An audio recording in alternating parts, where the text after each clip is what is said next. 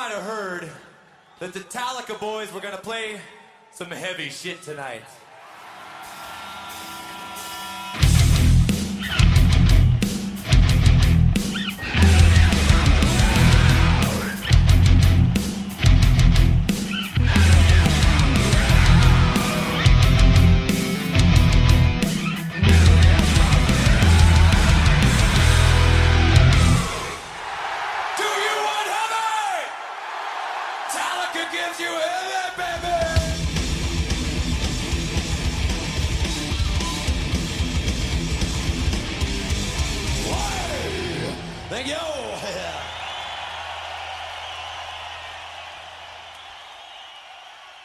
All right, welcome back to another edition of Metal Tales from the Road. We're going to be talking about the Zurich show in Switzerland, where there was some fun setlist surprises, some debuts for the European Stadium Tour. We were talking here with our friend Aurélien Moreau. What's up, homie? Hey, I'm fine, Clint. How are you? I'm doing good. It's easy for me. For me, it's 3 o'clock, which means that in about an hour and 15 minutes, I get to go get up my kid from school and enjoy an evening with my family. For you, however, though, it's 10 p.m. You put your kids to bed. Exactly. So now the night is mine. The night is yours. What's your vibe over there? Do you ever make a little bedtime cocktail for the nightstand? No, I will just chill a little bit because I'm a bit tired because after Zurich I went to the Paris show, so I drive a lot this weekend. So where are you at right now? So I'm living in the northeast of France, next to the border with Belgium, Luxembourg, and Germany. So I'm a bit at the cross between several European countries. So I'm living in France and working in Luxembourg. So I'm a full European. Full on. Well, so give us a sort of a picture of what it's like to drive to these shows. Is it inconvenient? Is it tough? I know that over there everything's pretty close in Europe. What were those drives like for you? So Zurich, it was a 4-hour drive. Mm-hmm. I drive during the night, sleep a little bit in my car just to make sure to be quite early at the show. Wow, that's dedication. Yes, but I really wanted to try to be at the rail.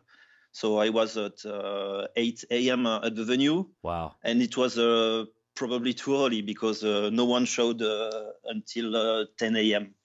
So you were the first one there?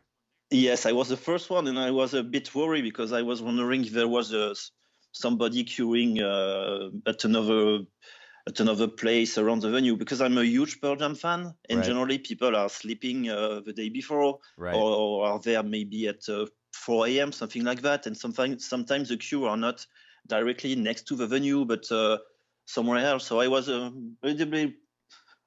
wondering if I was at the right place, but I was just the first one. Well, let's talk about the Pearl Jam thing for a second. So as many listeners of ours know, Ethan and I are massive Pearl Jam fans, and our friends, the Brads over at Single Podcast Theory, they started a podcast similar to Metal Up Your Podcast.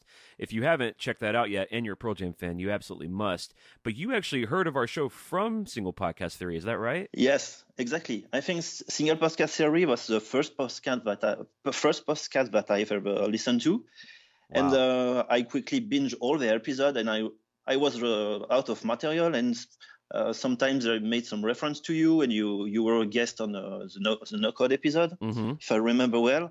And then I say, okay, I'm a casual Metallica fan. I know a few things. I saw them a few times. Maybe podcast will be fun, so I just give a try to your podcast. And it's actually your podcast that kind of ignite my interest in Metallica. That's so great. So what was your listening? I mean, you said you were kind of a casual fan. Like, did you buy the new record, for example? Did you own Hardwired? Yes, I buy it at the release date because I would say I discovered Metallica with the Black Album. I was 12 when it came out, and it was a huge thing at the time. I think it was impossible to miss Metallica. They were everywhere. Even in France, we are not a country where rock music is huge. Right. But I would say in the early 90s, it was people were more into rock music, and Metallica was everywhere. So I bought the Black Album at the time, but for some reason, I did not really found time or interest to dive into the back catalog because I was more into Pearl Jam, Nirvana, Alice in Chains, band like that. Mm-hmm. And it's only in 2006 I went to a big festival in Germany called Rock am Ring, and Metallica was one of the headliners, along with Guns N' Roses and Depeche Mode. And so I just went to the Metallica show without any expectation. And after a few songs, they said, okay, it's the 20th anniversary of Master of Puppets, and we'll play it from front to back. Right. And I say, and I've never heard Master of Puppets before, so I kind of discover all Master of Puppets from this live experience, and it was amazing. And then only in 2006 I kind of dive in their back catalog, but once again I listened to a lot of music, so it was just one band among the others that I listened to.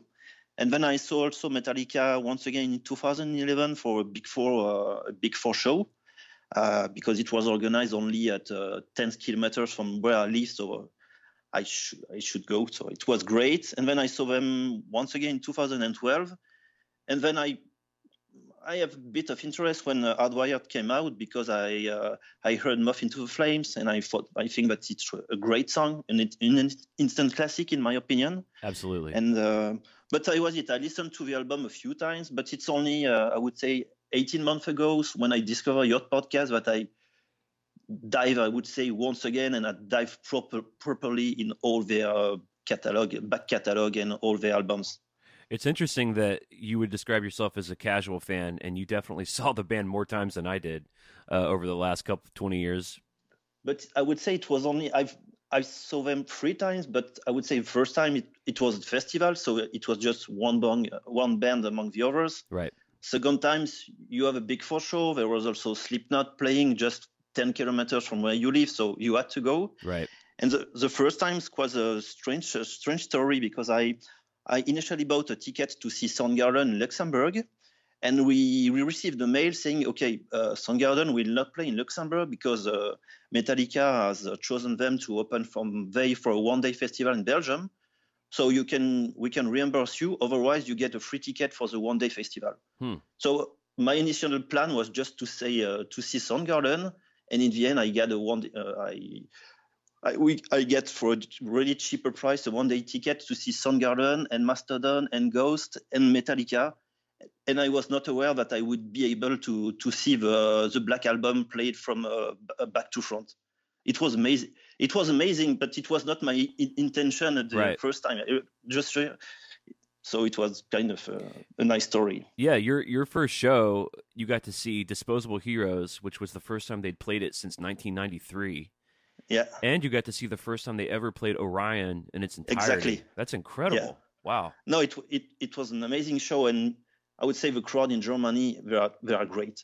Right. I would say everybody was singing all the riff and so on. So I would say we are not in Germany. It's not a South American crowd yet, but it's definitely worth seeing bands in Germany. Well, let's talk a little bit about Pearl Jam, because I don't get, other than my friends, the Brads, when they invite me on their podcast, I don't get to talk about Pearl Jam very much. Yeah. So you're a diehard Pearl Jam fan, I'm assuming. Let's say that I'm a strange diehard, because I discovered them in 1992, and it was my favorite band until Vitalogy. But when Knockout came out, I kind of fell off the ride, because it was a huge departure. Change the sound was not the same. Right. There were no solo anymore, so I would say it was maybe an intentional things that they do. They want to maybe to do something different, even if they lost some fan. And they lost me at the time. And I only came back in the Pearl Jam ride in 2012. Backspacer. Oh no, was that a Lightning Bolt? A little bit before they organized a European tour in 2012. Okay. And I just say, okay, this is one of the bands that I've never seen before. I just want to see them once. And then I came at the show and I discovered, I would say, something that I would have not expected. So I met people coming from everywhere in the world, people that I've saw the bands 10 times, 20 times, 30 times, people checking some specific apps in order to see what songs they have already seen, what are the songs they're looking for. So it was something crazy for me, because I think Pearl Jam fans are very dedicated. Absolutely. And while I was queuing, all the fans told me, but it's your first show, but you just want to see them once, but it's sure you will be back to see them. And they were right, because the show was insane. They played 2,000 and they play a little less than 3 hours, and the set list was crazy. Mm-hmm. So in 2014, I saw them 5 times, and last year 7 times. Wow. So crazy. Yeah, so crazy. So have you gone back and listened to if you got off at Vitalogy, you've got No Code and Yield and Binaural, Riot Act, all that stuff. Did you go back and listen to all the records? Yes, everything. So I was familiar with Yield and Binaural, because some of my friends were still in Pearl Jam, and I just maybe I maybe listen a few times to the albums, but no more. But albums like Riot Act and Avocado, I was even not aware of the fact that this album were released. So I really come back into their whole catalog, and I would say I'm a diehard now, but I stopped listening to them for almost, I would say, 15 years. Wow. Yeah, strange. Well, it's so fun that you can kind of step away for a minute and come back and have all that fun stuff to go through. Plus, it's awesome that the live experience is sort of what turned it around for you, and meeting other fans. Because for Metallica fans who, we understand what the diehard situation is in this camp, but Pearl Jam is also very intense. Pearl Jam's a band that rarely, if ever, plays the same set list in a row. So with a catalog that large, if you're going to as many shows as you've been to, 15, 16 shows, you're chasing all kinds of different songs, and you never know if you're going to be able to make progress, or if you're going to see something you've never seen before, or a different version of something. So it's a fun band to be a fan of. Dave Matthews is really similar. There's like different apps and stuff, and people chase different songs, and that's awesome, dude. I think it was surprising for me when the Brad started Single Podcast Theory. It surprised me the overlap of Metallica and Pearl Jam fans. I wouldn't have guessed that there are as many of us until the last few years, but there really are quite a lot of us. Yes, I think so. And I think that's why I wanted to do several dates of Metallica this time, just to experience how different they are, not different, are the fans, the show, and so on. And I really felt a lot of similarities while queuing at the show, discussing with the fan, and so on. I think there's a lot of things that are common to the fans of these two bands. Let's talk about them. What are some of the things that poked out to you that you found similar? Well, you're just queuing, and you can. Everybody is super chill, super open to discuss. People are coming from everywhere around the world. So while queuing in Zurich, I was with a couple coming from Brazil, a guy from Argentina, one other guy from Cyprus. So you have people from more or less everywhere in the world. And with the black ticket, you have obviously you had a lot of people who are following the band this time. Right. And let me ask you this: did you end up getting the rail? Yes. Okay. Well, God knows you put in the time. Yeah. No. Because I was a little bit concerned, because with all this package, it's kind of you're not sure to get the rail depending on the packet that you have. So I have a black ticket.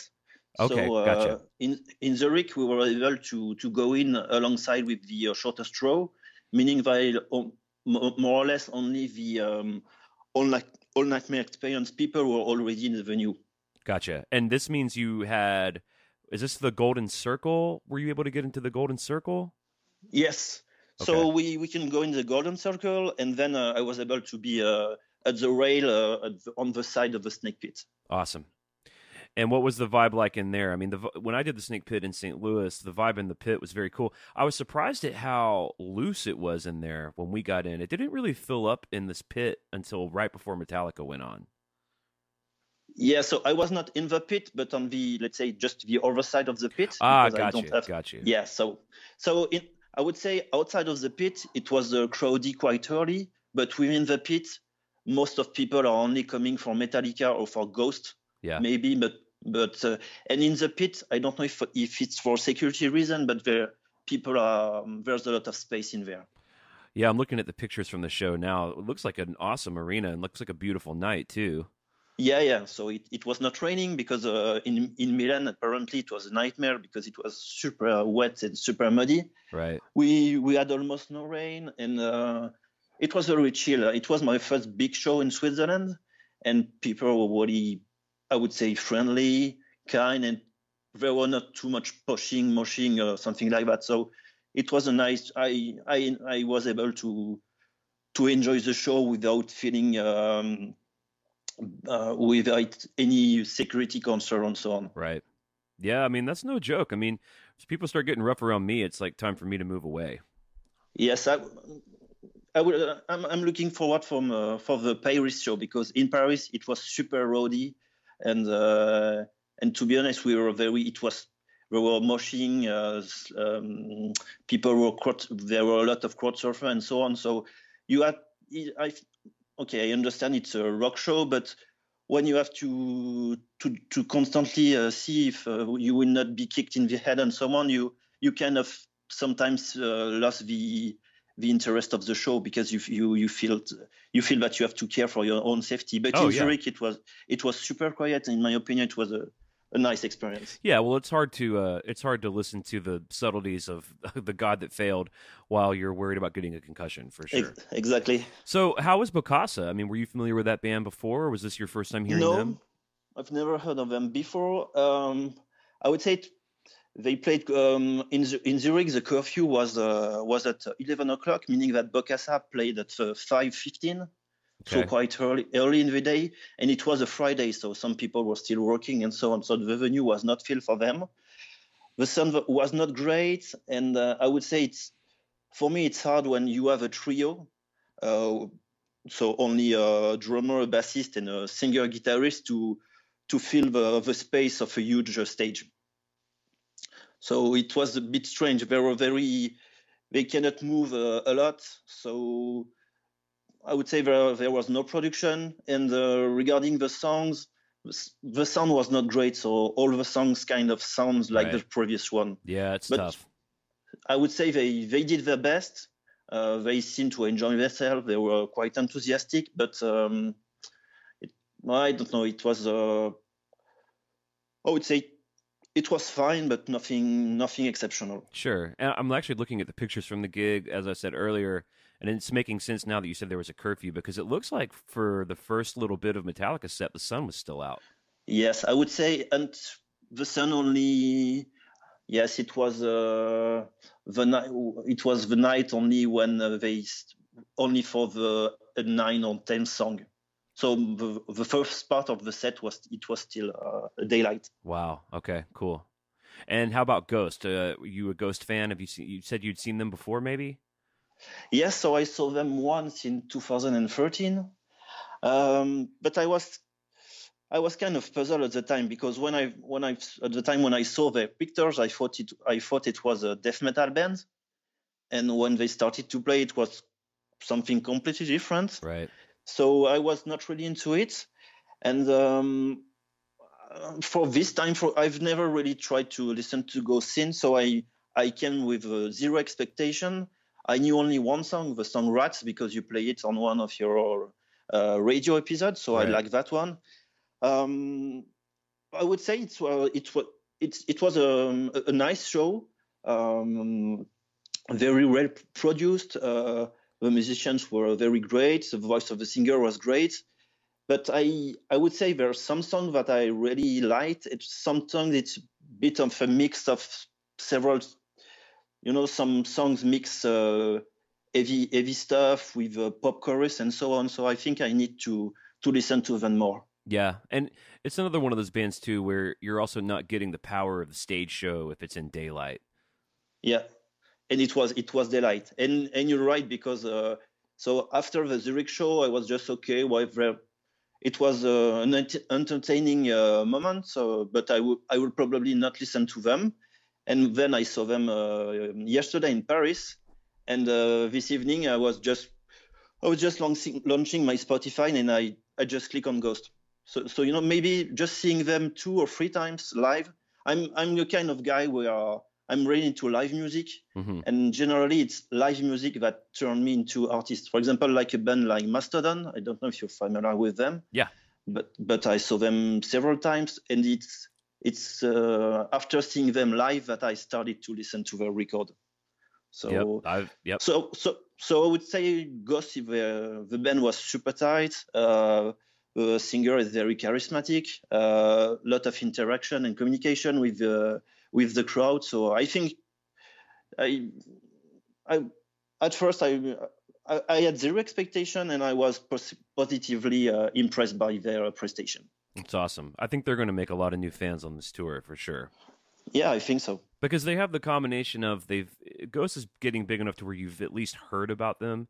So then you're putting sort of the recognition of the conversation that's happening with them in the culture, plus getting to see them, and that dude is super charismatic, and the songs are pretty good and hooky. So I think they're gonna have a nice 18 months after this tour. Yes, and then they sounded awesome. The sound was awesome. Yeah.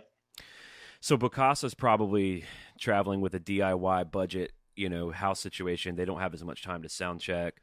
It's definitely going to sound better with Ghost, who probably have all of their entire crew and team.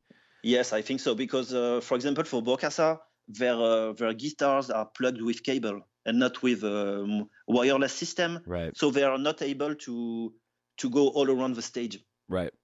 So it was strange, because I think nowadays probably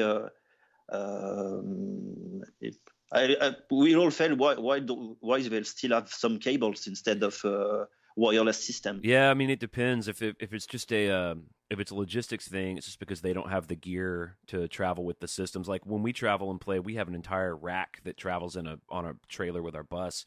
That's our whole wireless rack, and then we have redundant wireless for in case anything goes wrong. But then there are other people, like I remember seeing Tom Petty and the Heartbreakers right before Tom passed away here in Nashville, and Mike Campbell still plugs his cable in, but it's because he's kind of a purist, and there's an argument to be made. I'm not sure how much weight it holds, but there's an argument that when you go wireless, you're actually depending on the impedance and depending on the buffers in the systems, you're actually losing the tone quality. Okay. So I don't know about all that. I like having the wireless option. I like being able to run around. And then, of course, I've seen Iron Maiden run around as if they were on a wireless pack, but they were they were plugged in, and they just had a guy feeding the cables on the side of the stage, like 100-foot cable. Yeah. And that dude's doing like the helicopter thing with his guitar. I'm just like, how the hell did they pull that off? All right, so Bokassa plays, Ghost plays. Everyone's properly warmed up, I imagine. And And tell me one more time, had you seen the Hardwired tour before when they came through the arenas? Okay. No. My last show of Metallica was in 2012. Right. So, and I'm not a big video guy, so I'm listening to a lot of bootlegs and so on, but generally not video, only audio. So, except from what has been, from what I've understood from the people from that have appeared on the Metal Taste on the Road, I have no specific expectation. So, were you aware, or was there any kind of conversation, perhaps when you were like lined up outside to get on the rail, that the set lists for the previous several shows have been really exciting? That people they've been pulling out some sort of rare treats. Yes, exactly. For example, when I saw that they played No Leaf Clover, for me it was insane to say, wow, they played this kind of stuff.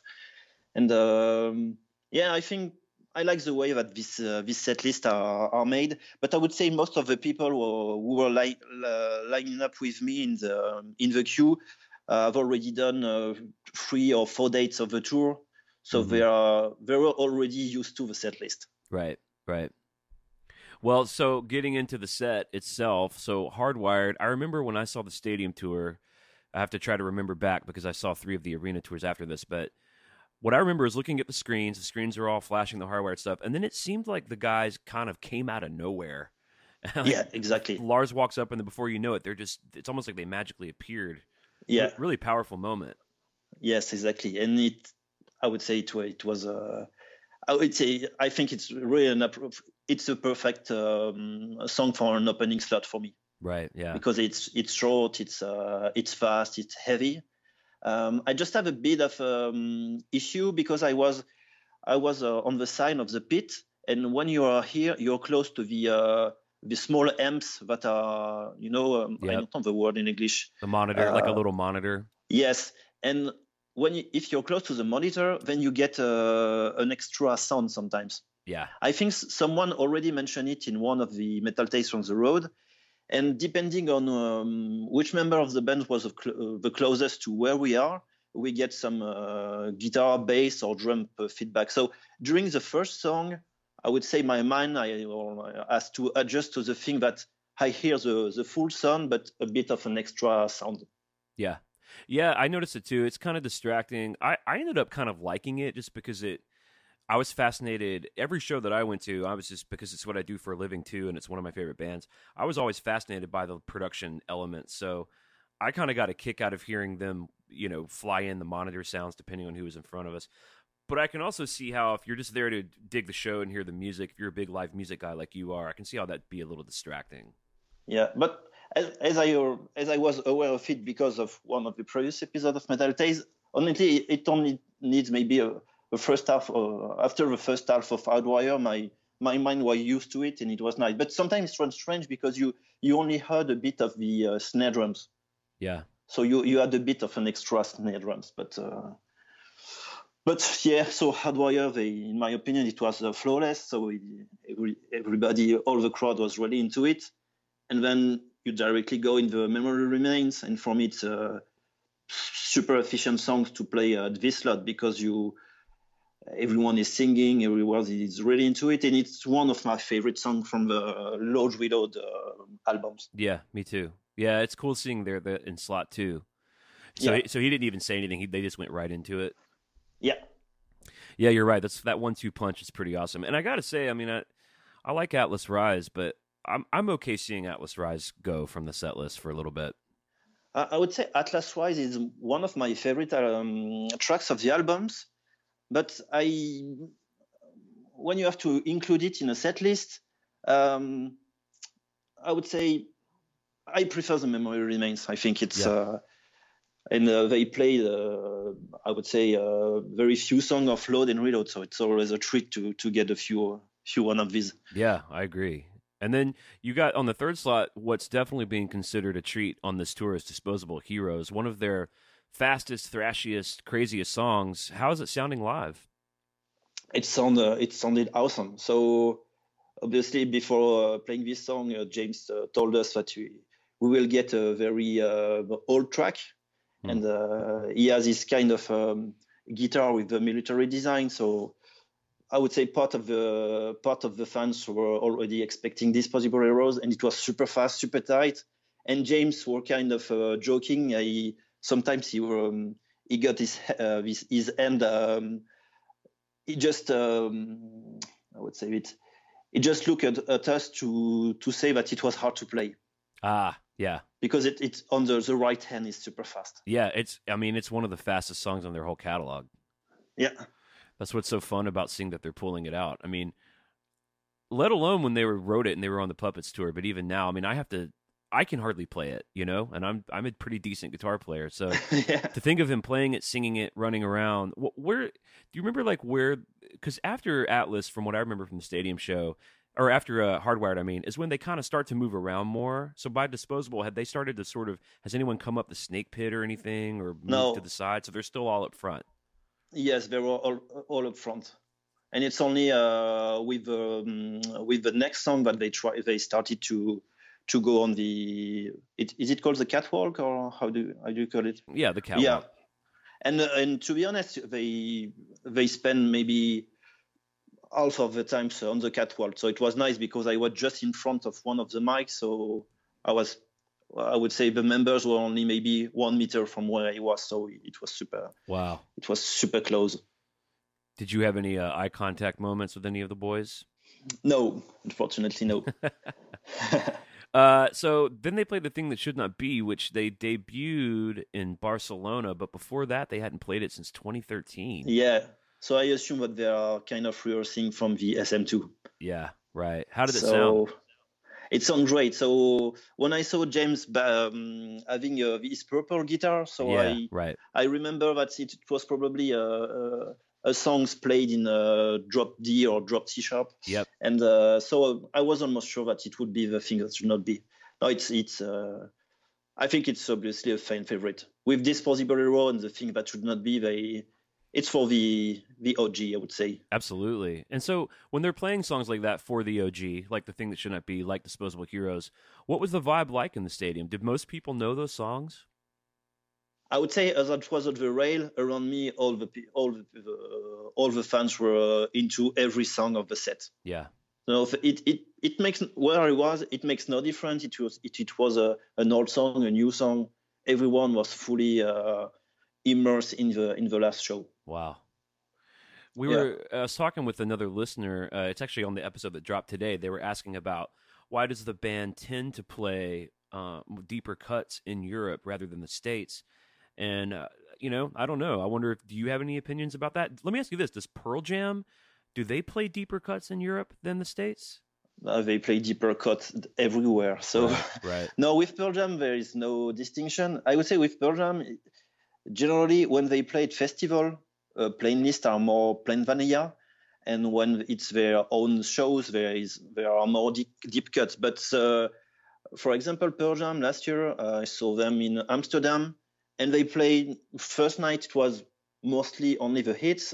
Second night, a few deep cuts. And the last show of the tour in London, it was a makeup show because Eddie Vedder was sick for one of the London show. Right. And it was mostly deep cuts.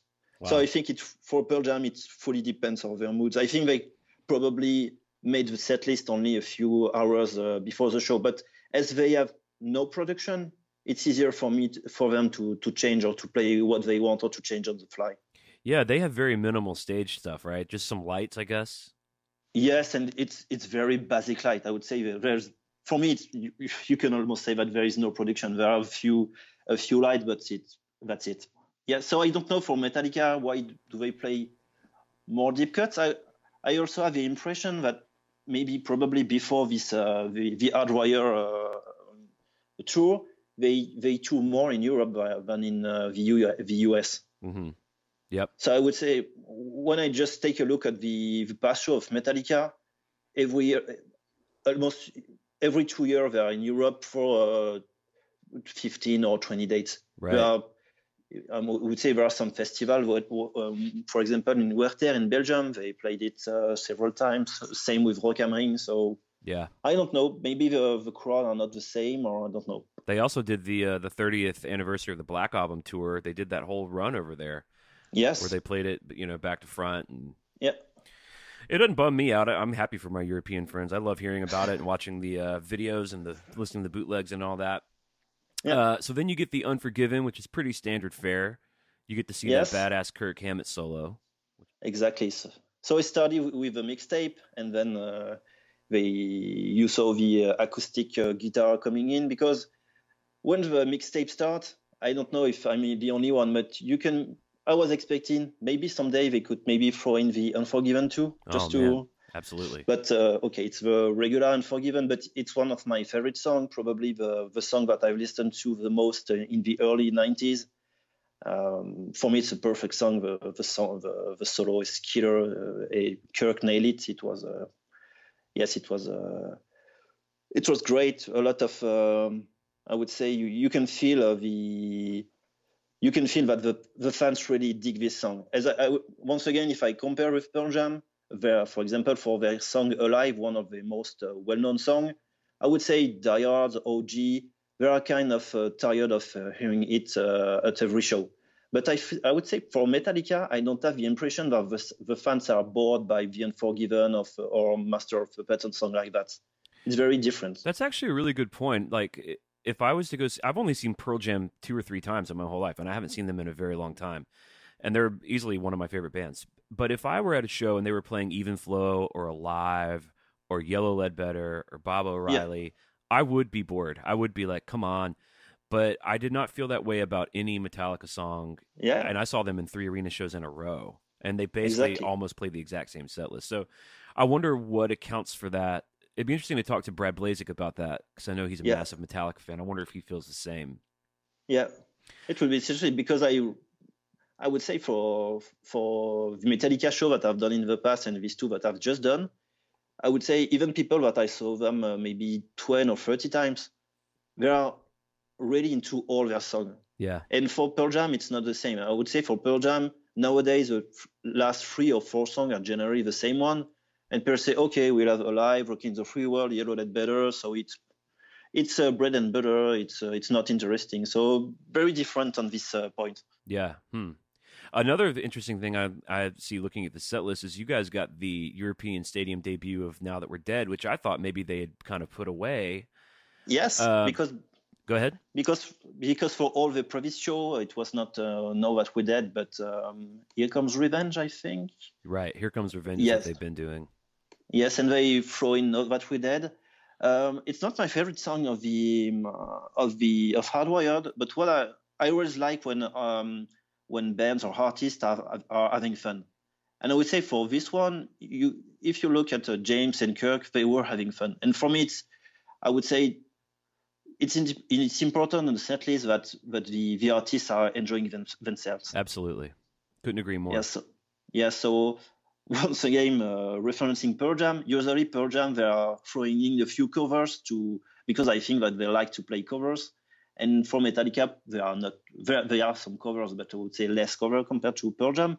But for Now That We're Dead, once again, I think I prefer Atlas Rise, but I think it's better for them to play Now That We're Dead. And I think at this spot, after The Unforgiven, you need the songs to kind of bring back the energy. Yeah. I would say a different energy, something more enthusiastic energy.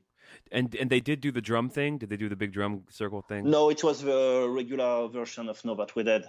Yeah. You know what? That makes me more excited about it, honestly. Yeah.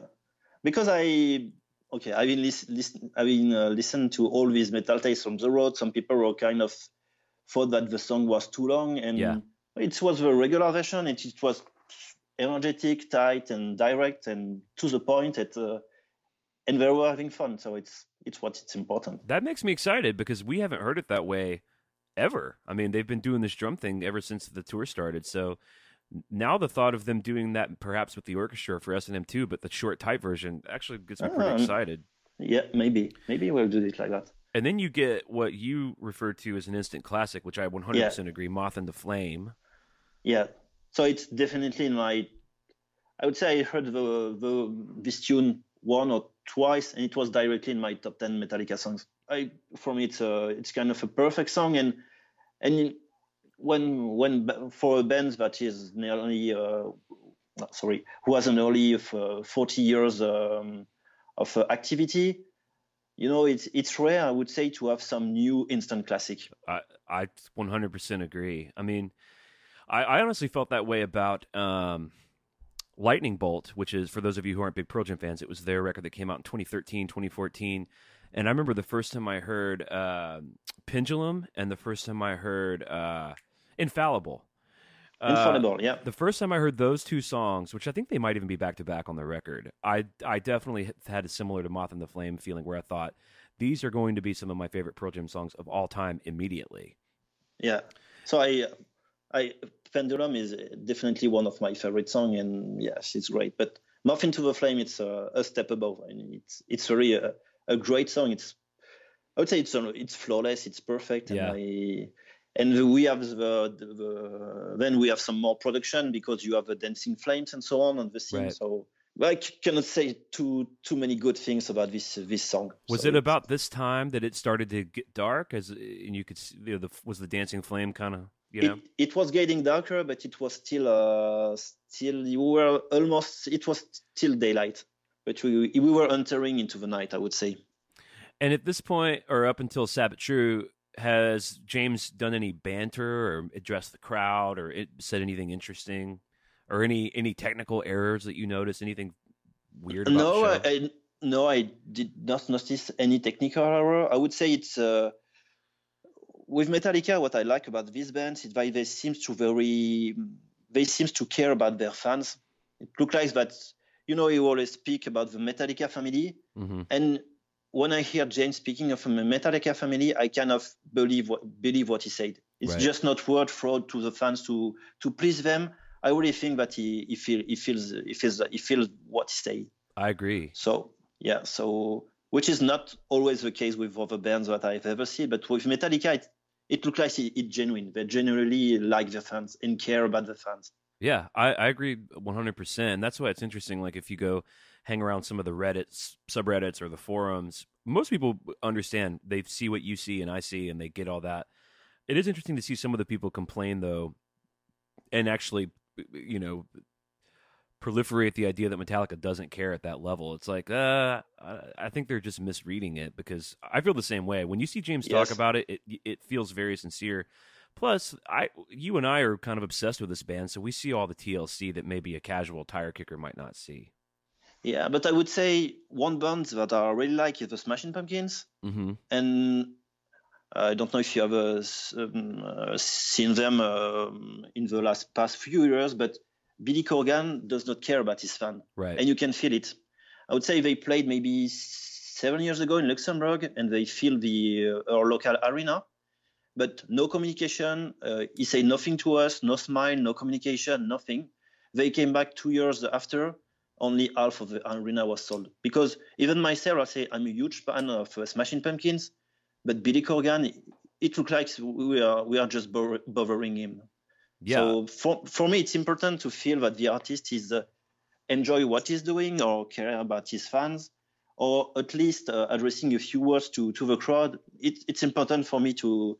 It's a live show, so I expect a little, let's say, a small bit of interactions. I agree. And, the band Tool is easily in my top 10 along with Pearl Jam and Metallica. Yeah, and that's the only band where, because Maynard does not care about his fans either. I mean, there's just no way in hell he gives a shit. And that's the only band for me that it like Billy Corgan and the Smashing Pumpkins, it would really bother me, because I like his music a lot and I think he's actually underrated. But I don't like it enough to feel snubbed by him. Like, if he snubbed me, I'd be like, you know what, fuck you. But with Tool, I'm like, well, I'll just put up with it because the music's so powerful.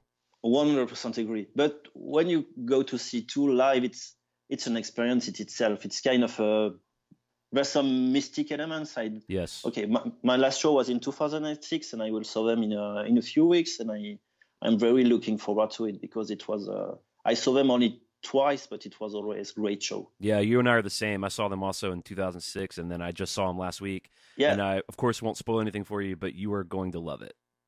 Yeah, I'm sure. You're going to have a great time. Yeah. So back to Metallica, the Sad But True. Did he do the thing where he talks about the generations of Metallica fans, and did he point a kid out?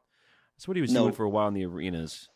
No, it just asked us if we want heavy stuff. So do you want heavy? Of course. Metallica gives you heavy, baby. So it was, but there was not that much of kids in the crowd. Right. I would say most of the attendance were people from let's say mid-20s to mid-50s. Very few kids. So maybe he was not able to see kids in the crowd, or very let's say old people. So. Okay, but Sad But True, it's one of these songs I like the album version, but the live, it's something else. Right. It's more powerful when you see it live. Yeah. I would say the studio version is powerful, but live, it's another level. Yeah, I agree. They tend to play it sometimes a little slower, which makes it heavier. Sometimes they play a little bit faster, which makes it heavier. It's just such a great song. Yeah, I kind of feel it. Maybe it's only me, but it was played a little bit slower, and then it was very. With a bit of when you change the pace of the song, sometimes you get a very different feeling. Right. And it really felt like the song was super heavy. Yeah. Yep. So, no, it was flawless. But with Metallica, almost all their show are quite flawless. So yeah. It was a super, and then it was night, so there were some laser beam, so there were more production, and I think people in the back of the venue were probably, it was easier for them to see the huge screens. Yeah, totally. And then, So I'm curious about this. What was on the screens during No Leaf Clover? Okay, so for No Leaf Clover, when the big mixtape started, and that we understood that it was No Leaf Clover, James was just in front of me, and he played almost all the song in front of me. Awesome. And I do not care about the screens, but it's strange and it's rare for me. But when the mixtape started, to be honest, my eyes were kind of becoming wet. Yeah. And I take a look at my people around me, and I saw people starting to cry. Wow. And only with the mixtape. So I think a lot of people were not expecting this song, and I don't know why, but I always have a kind of each time I listen to this song, I feel something which is not translated in the word, but something else of it. And maybe I was not the only one, because people were really emotional about this song. No, I mean, just even hearing you talk about that gave me chills. It's Yeah. For some reason that song. I mean, I remember when that song came out, it was powerful. It was Yes. it was definitely already emotionally kinetic. And now all these years later, and now that they're starting to play it again, it's probably wrapped up in A, the song's great and powerful. B, it's taking us back to that time. Yeah. You know, they're going to play this S&M 2 gig. It's all wrapped up, and there's a little bit of nostalgia in it too, I think, for a lot of people. Yes. And I would say before the tour, if you had asked me which song you would like them to play, but they will never play it, I would probably pick No Leaf Clover. Right. Probably. Because it's one of my favorite songs, and I don't know when they last played it. Maybe I don't remember if they played it a few times or not during the US legs of the tour. They only played it once. So Once, what's yes. crazy, and then before that, they'd only played it once in 2011. So for it to, Yeah. and what's crazy is they played it like at the first show of the arena tour here, and then they never Yes. played it again. So that's why it was unexpected, because I said, okay, they already the ninth song is a kind of rotating slot of let's say a ballad or a powerful ballad. So right. I'd say, okay, they're already playing No Leaf Clover, so I was maybe expecting more a Fade to Black or Welcome Home, something Right, like that, right. which I'm totally fine with it. But I've already seen this song, so having No Leaf Clover was for me the real treat of the night. And then, were you aware that the 10th slot has been typically a St. Anger slot? Yes, I was aware, and I was really fine with it. Yeah, totally. Yes, but before the 10th slot, we have the Doodles. Oh, okay, yeah. What's weird? Okay. That's not on the their set list on the website. Weird. Go ahead. What was their doodle? So they covered a song from a band called Celtic Frost. Oh yeah. Apparently, it's a band from Switzerland. I knew the name of the band, but was not familiar with them. And I would say I felt that most of the crowd was not familiar with this song, but they probably had a hard time to find a well-known song from a Switzerland artist. Yeah, I mean they're like Scandinavian black metal, so in that small niche, people know them, but yeah, especially if no one's gonna sing or you know what I mean. So it was just Kirk and Rob doing their typical doodle, right? Yes, but just Rob, he was playing super fast riff on his bass and singing at the same time. And I would say what I appreciate about this doodle was to fully grasp our Rob, the technique of Rob. Absolutely. Because when you listen to the album, I would say it's sometimes I would say Rob is not using all his his skills. Yeah. And during the doodles, you can really, he shows how good he is with his bass. Yeah, there's a sense to where he's sort of an untapped resource in the band a little bit, because you're right. Yeah. I mean, he Suicidal Tendencies and Infectious Grooves, he was in some of the coolest in terms of technical bands ever. And I don't think they use him as much for that as they can. And that's what makes those doodles special. Or when he plays Anesthesia. Did he go into Anesthesia? No, he played a bit of Mankind and Orion. Oh, cool. So on the stage you have 5 huge screen. Mm-hmm. So and the 3 of the middle, so they were broadcasting Rob, and the 2 on the side that were broadcasting Cliffs. So nice. past recording of Cliff. So it was, for me, it was also an homage to Cliff. Yeah, that's great.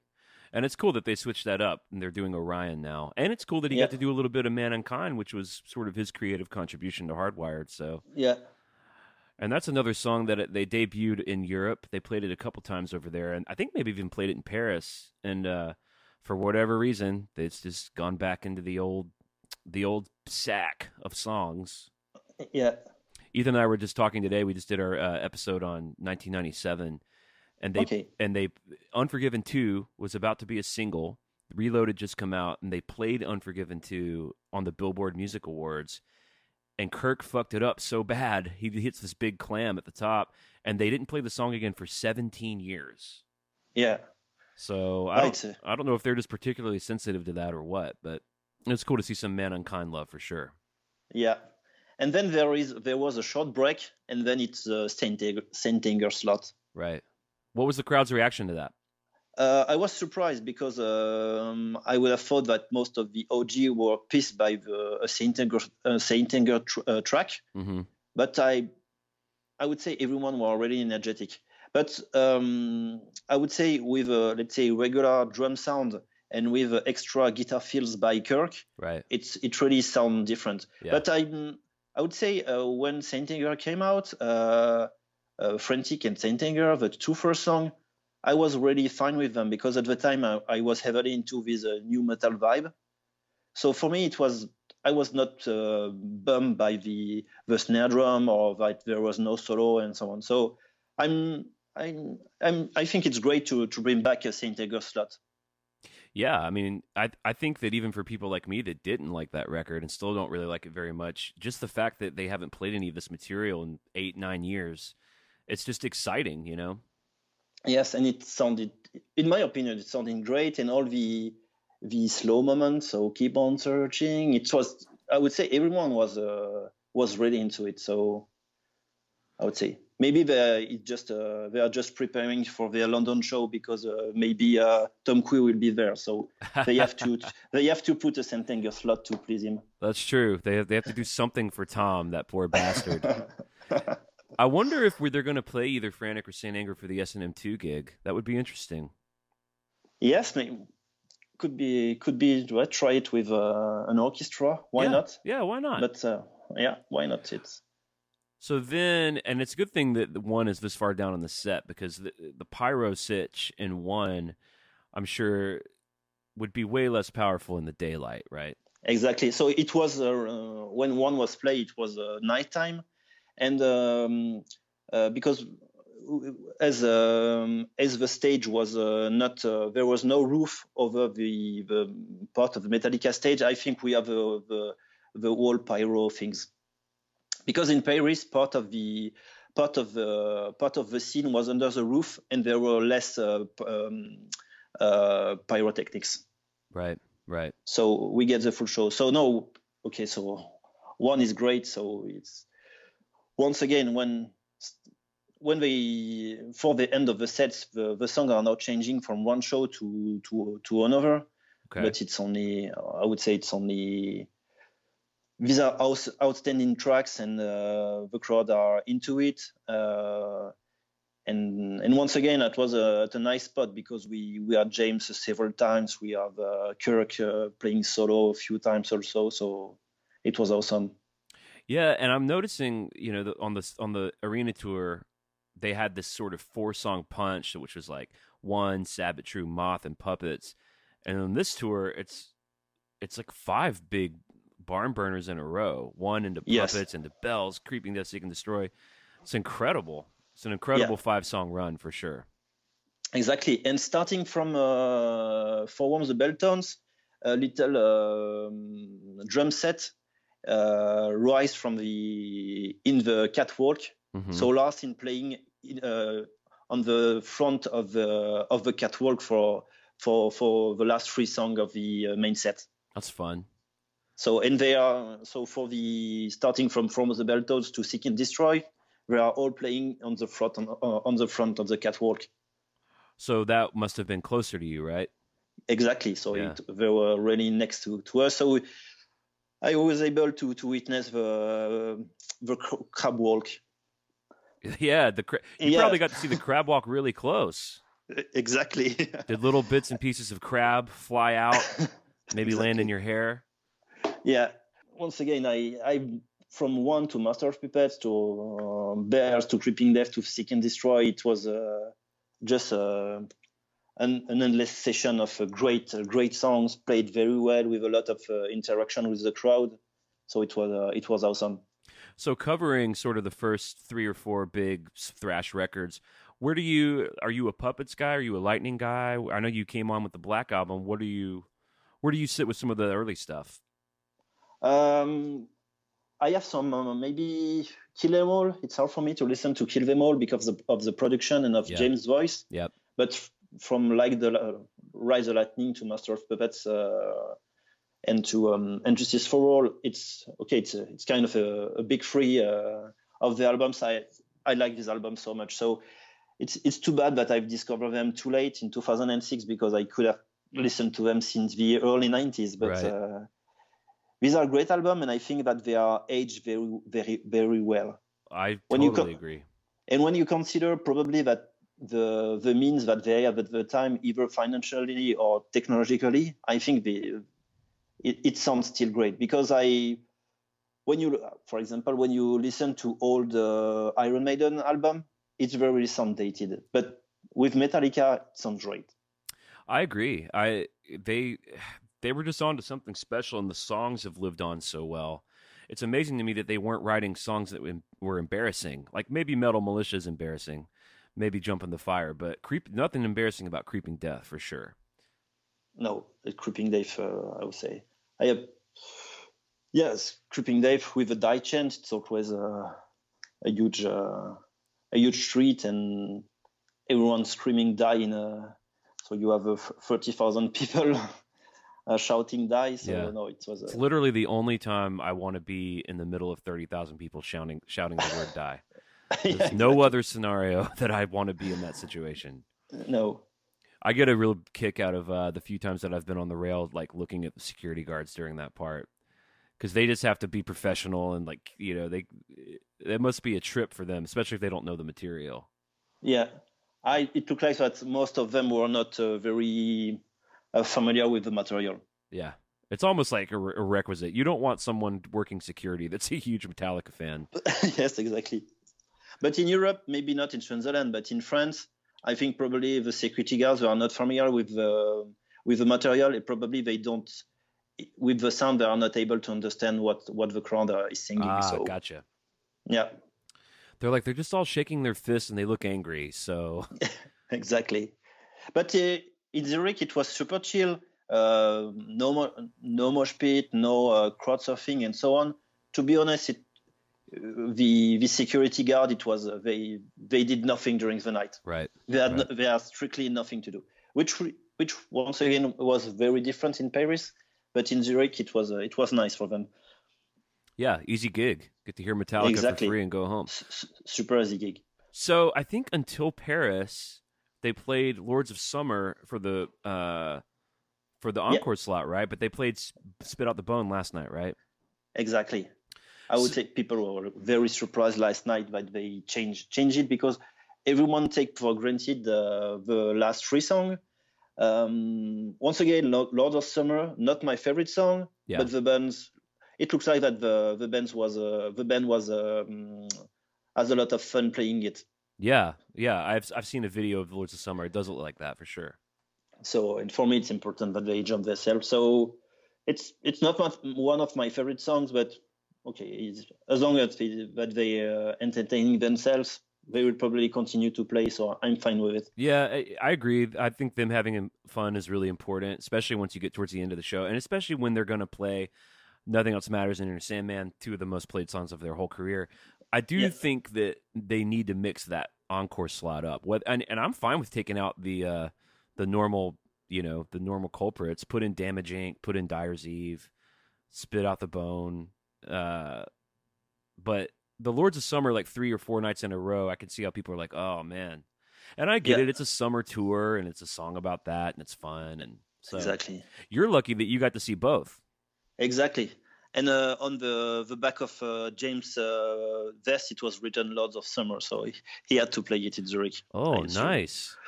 I'm going to look for that right now, because he changes vests sometimes, like throughout the show. Yeah, I think in Paris he changed it probably 2 times, I think, but I'm not sure. But it was not the same one in Paris compared to Zurich, I think. Maybe I'm wrong. I wonder what the vest changing move's all about. Is it like a sweat thing? Don't know. I'm trying to find a picture of it. I can't find a picture of it. So then you get the sort of, what's coming. Nothing Else Matters and Sandman. Yeah. What was the vibe like for those? For Nothing Else Matters, to be honest, I was a little bit disappointed by the live rendition. if I remember well, I don't know if it was with you or with Ethan, but one of the hosts of the Metal Tales pointed it in the past. I think they play it a little bit too fast. Right. So there was less emotion, and I would say that James kind of had some issue with his voice, and I kind of have the same feeling about Paris. So these two renditions of Nothing Else Matters, I don't know. I don't know if it's the pace of the song, but just for me, and maybe not for the other fans, but it sounds kind of weird, and I did not feel. I would have expected more emotion. Right. But his voice was sounding a little rough, you said? Yes, I would say he has some issues to I don't know how to say it in English to keep the notes on a long time. Right, to sustain the notes. Yes, so it was like he stopped singing some notes too early. So right, yeah, and then he knew that Sandman's coming up too. He might have been trying to just preserve his voice. Yes, probably. But I would say maybe the second time that I saw Metallica in 2011, they did not play Nothing Else Matters, and I would say I was not bummed by it. Yeah. So I'm not sure. Do they really have to play Nothing Else Matters every night? To be honest, I'm not sure, because they have there are a lot of material of quality, and I'm not sure that they have to play this song every night. Yeah, I agree. I mean, I think they could get away with Sandman. You know, it would be fun to have put a ballad slot there that maybe sometimes as Nothing Else Matters. It'd be great to see The Day That Never Comes or something like that down there. Yes, one of my favorite songs. So, in general, did you walk away? Well, see, you got to walk away from that show also knowing that you're going to see them again in 2 days. So, I'm sure that was a pretty satisfying set list for you, especially knowing you had another one coming down the pike. Yes, exactly. So, it was my first show since 2012. So, once again, as I'm not looking to too much video, obviously in 7 years, they are older compared to 2012, but it was a nice set. I was at a super spot, on the next to the catwalk. So I was very close to. I have been able to be close to all the members of the bands. The crowd was super chill, super. It was a super nice experience. And so you have a black ticket. Are you going to see more European shows? Yes, so I will at least be in Brussels and Mannheim. So Brussels is in June and Mannheim in August. And maybe I will throw 1 or 2 additional dates if I can. Do you want to come on for that Mannheim show and give us another Metal Tales recap? We don't have anyone for that. Yes, I would be. Yes. I'm going to get definitely. You down for that. Yes, thank you. Well, dude, thank you so much for taking the time to be an ambassador for that show and talk some bullshit Pearl Jam with me. And no I know it's late over there, and you got your kids down and everything. So I'm going to let you go here soon. But I love doing these Metal Tales because it's an opportunity for me to tell you in person how grateful we are that you listen to the show, that you came over from Single Podcast Theory, that you support the show. It really means a lot to us, dude. We really appreciate it. No, I am the one who should thank you and Ethan for delivering such quality material. I would say I listen to a lot of podcasts, and you're definitely in my favorite too. And you're delivering so many good material and it's a lot of fun to listen to your show. And I've learned so many things about Metallica that I would have not learned otherwise. So thanks to you and Ethan for your time, because I'm sure that it's very time consuming. How else would you know the little known fact that the Outlaw Torn, in fact, is not on S&M without listening to us? That's the kind of information we provide. Exactly. It's funny because coming back to Paris, I was running out of podcasts, and I started to listen to all the first episode of your show. Wow. And I would encourage people to listen to your first show, because there is a kind of a Back to the Future treat. That's right. Yeah, we updated that. Yeah, I haven't even thought about that. Exactly. Well, thank you so much again, and it sounds like we'll be talking to you sometime after August 25th.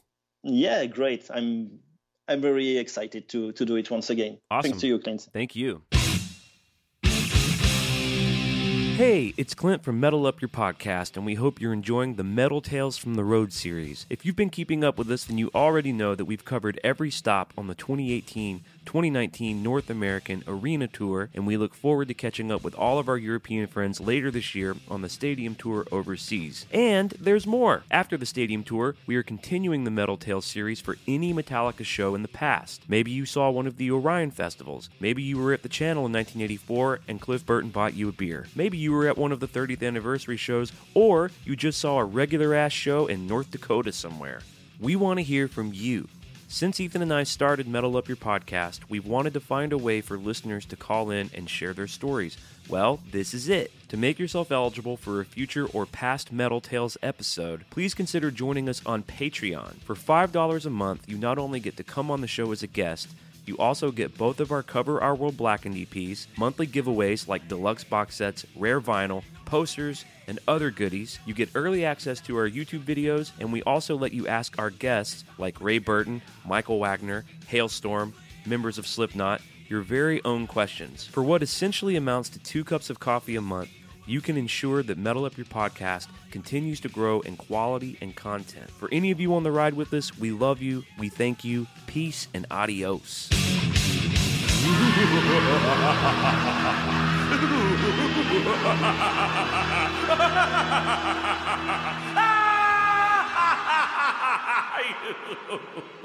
you.